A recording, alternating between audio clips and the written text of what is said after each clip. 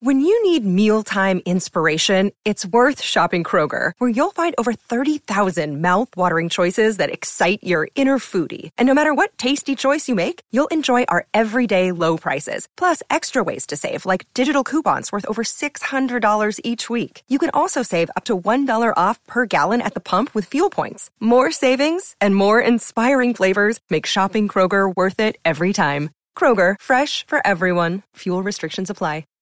This episode is supported by FX's Clipped, the scandalous story of the 2014 Clippers owner's racist remarks captured on tape and heard around the world. The series charts the tape's impact on a dysfunctional basketball organization striving to win against their reputation as the most cursed team in the league. Starring Lawrence Fishburne, Jackie Weaver, Cleopatra Coleman, and Ed O'Neill. FX's Clipped, streaming June 4th, only on Hulu. Welcome to the latest edition of the Cleveland Baseball Talk podcast. I'm Joe Noga from Cleveland.com, and I'm joined by Paul Hoynes, the Tribe beat writer, who's fresh off a red-eye flight, getting back in from a six-game road trip that started out of spring training. Hoynesy, how you doing? Good, Joe. I survived. I'm back, I think.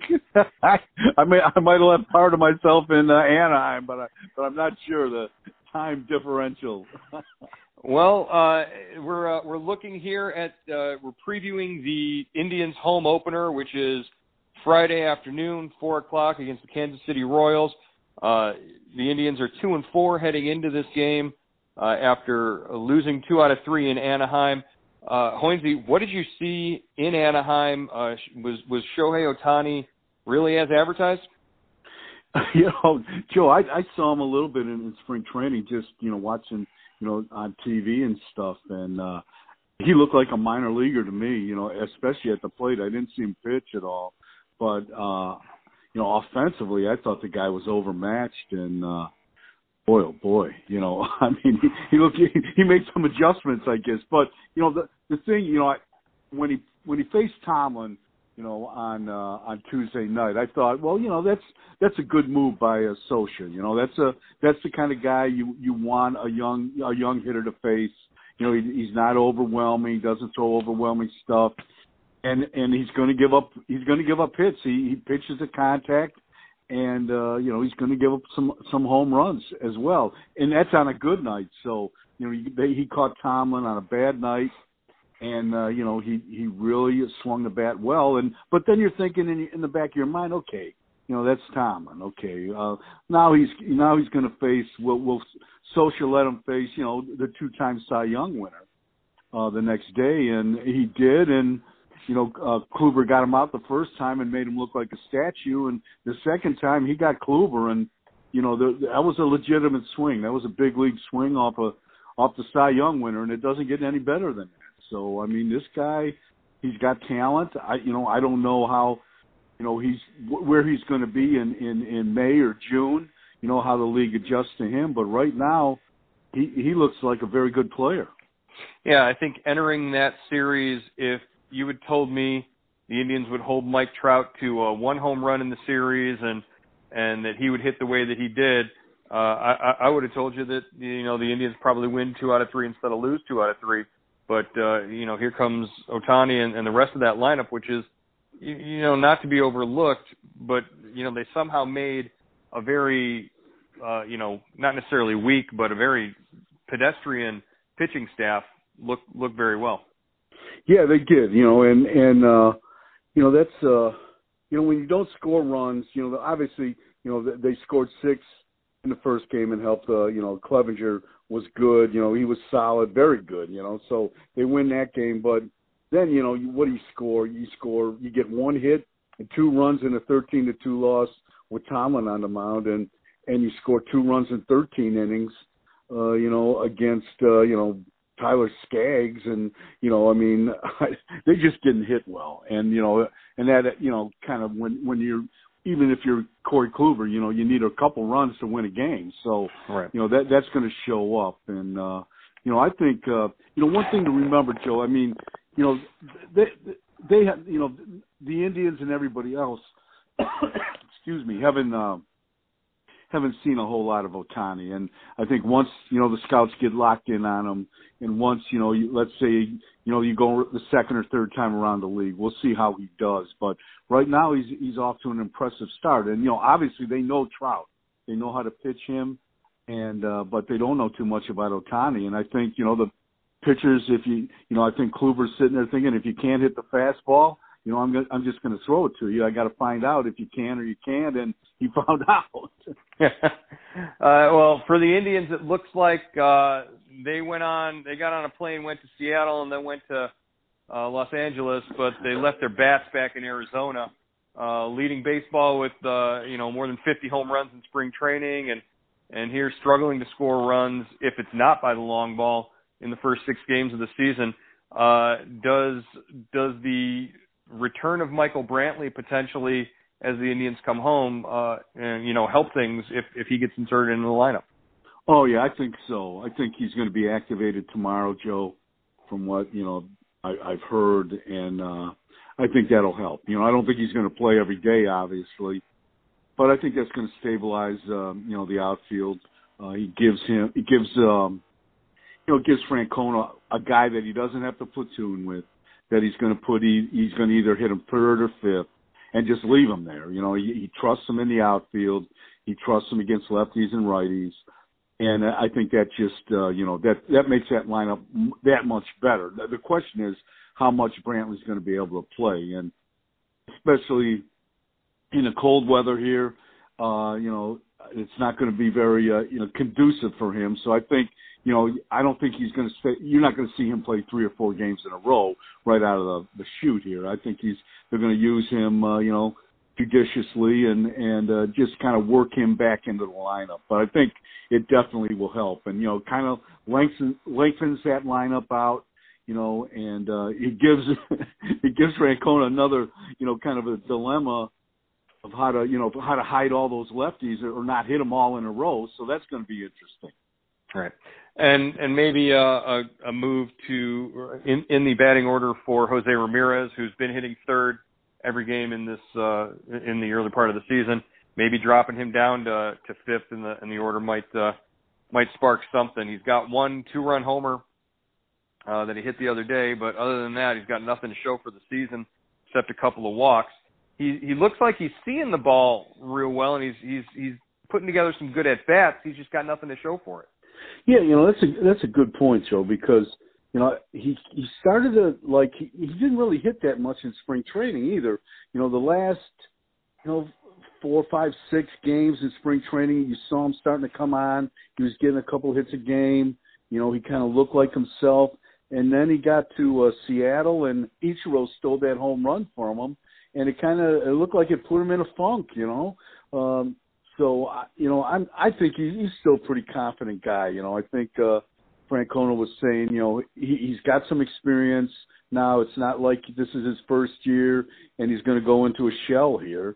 He's been through slumps before, not many of them, but, he went through a slump last year right after the All-Star break, and he came out of it. So I think Jose's going to hit. I really do. I just, he looks like he's jumping at the plate a little bit. He's a little anxious, and I think he's just got to calm down. Maybe getting in front of the home crowd will help him, and gets a couple hits. He doesn't have to hit home runs. He's not he hit 29 last year, but I don't think you could call him a home run hitter. He's just kind of an action ball player, and he's just got to get on base and do that. Yeah, it's weird. Ramirez, you're right. He's not really a home run hitter. He had 29 home runs, but he had a lot of. I think he led the team and was one of the league leaders in multi-home run games. When he would hit home runs, it'd be 2 a game for maybe a week or so, and then then you wouldn't hear from him for a stretch. But he'd still bang out 3-4 doubles in a stretch. So yeah, he tied Giancarlo Stanton for the MLB lead in extra base hits. So this guy's he's a hitter, and I think he'll hit. I really do. Looking at the pitching and specifically looking at the bullpen in Wednesday's loss, Zach McAllister pitched for the 3rd consecutive day, gave up the walk-off home run to Zach Cozart. It looks like McAllister is getting the first chance at assuming that Brian Shaw role. pitching 3 consecutive days, probably not what Terry Francona originally wanted for him, but, to see him be the guy that gets run out there, is that the message that's being sent, is that McAllister is getting that shot? It's hard to tell, Joe. I mean, Francona said he's going to mix and match, and he's going to look at different guys. He said yesterday that the only way McAllister was going to get into that game is if it went just like it did, that it went into extra innings, deep into extra innings, because of what you said. He pitched in the first 2 games of the series, and I think he pitched in 3 of the last 4 games of the season. So, I mean, the 3 of the last 4 games before yesterday. So I think, he was trying to protect him, but it came down to, him, it came down, he was the last guy standing, or they were going to use Carrasco. Carrasco was going to come in, who's supposed to pitch, the home opener tomorrow. And, I think, when he got the first guy out, he struck out the number 9 hitter, Rivera, who hit a home run off him the day before. Then you're thinking, okay, but Cozart, I think when he got to 3-2, and McAllister's best pitch is a fastball, he was kind of, and Cozart was sitting on it, and it was one of those things. But like you were saying, I mean, the guy had pitched 3 days in a row. I mean, and obviously he's trying out for that to be Brian Shaw. They're trying to find that guy, and so I think, it didn't go the way McAllister wanted, but I don't think that's, it's not, it's hard for me to blame him too. It's hard for, to sit here and rip the guy, because he had pitched 3 days in a row and 4 of the last 5 games. So, I mean, sometimes, you get into a position like that as a manager where you have to go with a guy. Somebody's got to pitch. Right. Hey, I wanted to get your take on Corey Kluber working on a no-hitter through, in the 5th inning, and Andrelton Simmons dropping down a bunt for a base hit for the first Angels hit of the game. I saw a lot of tweets and a lot of people commenting, hey, the Minnesota Twins don't think that's cool. Obviously a reference to Sunday's dust-up between the Twins and the Orioles when the Orioles catcher Chance Sisco dropped a bunt down on Jose Barrios, who was in the middle of a 1-hitter at the time. What's your take on that? It's one of those unwritten rules things, and do you think there's anything that could come of it later, or is that something that Kluber and the Indians just shake off? Don't forget the Indians, I think, hit like 3 or 4 batters, over the course of the series for the Angels, and we didn't see much in the way of retaliation from the Angels either. So, maybe there's something. Maybe people are starting to work out these unwritten rule things and not really pay much attention to them. What's your take on that whole situation?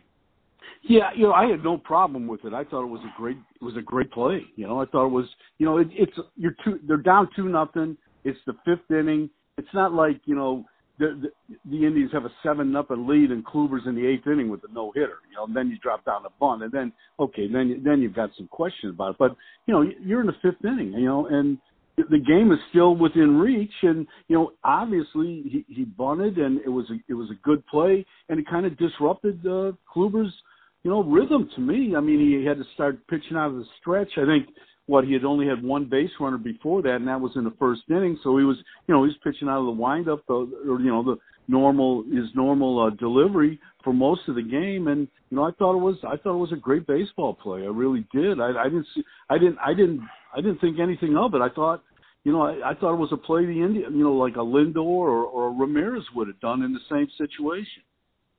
Yeah, I think the folks online agree with you. We put up a poll pretty much immediately after the play asking if you thought Simmons broke one of the rules, and like 1,000 people out of 1,500 that responded said something to the effect of, no, it was a good baseball play. It turned out to be the difference for him. So, yeah, I got no problem with it as long as, like you said, it's not in the 7th or 8th inning and Kluber's working on a game.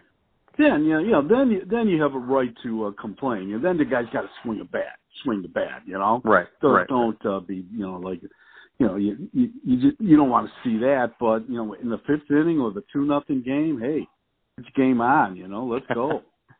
All right. Well, speaking of game on, the Kansas City Royals, owners of one total home run as a team thus far in the season, are in Cleveland. They've been here for a couple of days enjoying our wonderful weather, and they're getting ready to take on the Indians tomorrow in the home opener. What can we expect from this series? The matchups, Carlos Carrasco goes tomorrow for the Indians.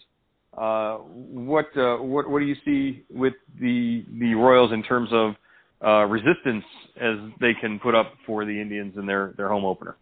Well, I think it's always a good series. The Royals and Indians play each other 19 times during the season, so they know each other well. It's Carrasco and Danny Duffy tomorrow. I think Ian Kennedy's pitching Saturday for them. And I think they got snowed out, so I don't know who's pitching Sunday. I think Jason Hamill might be Jason Hamill. And Jason Hamill, usually he gave the Indians some trouble last year, so I think it's going to be a good series. Well, he gave them trouble until that game. He was down 12-0 in the third inning. That's right. Yeah. They got but I think it'll be a good series. The weather is not going to be conducive to good baseball, but I think the Indians are just anxious to get home. They've been in spring training. They opened on the road. It's weird. They open on the road trying to get away from this weather, and they come back home and it's snowing. Oh. So, and you're here for 10 days, and all 10 days it looks like it's going to be in the 40s with snow. So yeah, and there's no off days. No. And Tom Hamilton was pointing out that I think they're playing teams that only visit Cleveland once outside of Kansas City and Detroit, so I think it's going to be some long days at the ballpark if this weather keeps up. Oh, it's so lovely. Well, one thing we won't see Eric Hosmer, and we won't see Salvador Perez. So the chirping and the chest thumping and the mouth running won't be as much from Kansas City this year without Hosmer there, and Sal Perez, one of the good guys, but he talks his fair share as well. Yeah, Salvador, what he hurt his knee carrying his suitcase? Yeah. What happened there? He wouldn't pay the bellman to carry his suitcase, or was it? I don't know when it was. It was in spring training or something, but that's a dangerous injury, man. Right, and I can chalk that up there with the weird injuries. The Nelson Cruz, after he hit the home run, sprains his ankle in the tunnel in the dugout. How it just. As long as the Indians don't have Corey Kluber get run over by a bus outside the team hotel, I think they're going to be in good shape. Yeah, I think so. I mean, Kluber's pitched really well. I mean, he could be 2-0 right now. But it's hard to win games. You give up 4 runs and your team scores 3 runs. I don't know if you're going to win many games that way in 2 starts. So, I think it just kind of evens out. The offense obviously started slowly. The weather, it was cold in Seattle, wasn't that great in Anaheim, and now they're coming back into cold weather again. I mean, worse weather. So it's going to be really interesting to see how they swing the bats. This is you can't write off April. They've got to play well. They've got to find a way to win these games and or be competitive in these games and keep your head above water and go from there. I think when they have good starts, they had a decent start last year, I think in April. So that's important. You've got to remember where you are, and this is a contending team. This is a first place team, and they've got to play like it. Well, like you said, you can't win the division in April, but you can certainly do enough to lose it. The Indians, like you said, play the teams in the AL Central 19 times each. The magic number, the number that they should be shooting for, is about 50 wins against AL Central teams. If they can get to that number and then play 500 ball against the rest of the league, they're looking at another 90-win season. So, that's all out there in front of them. It starts with this first series here against Kansas City, and then Detroit on the way in after that. Right, and you've got like we've talked about before, this is a rebuilding division outside of the Twins and the Indians. And this is when you've got to win games. So like you said, you got to dominate the AL Central to win the AL Central. The schedule is set up that way. They did that last year. They've done it for 2 years in a row, and that's where your bread and butter is, and those are the games they've got to win. Those are the teams they know the best, and so we'll see how that goes. All right, Hoynesy, get some rest. It all starts tomorrow at the ballpark.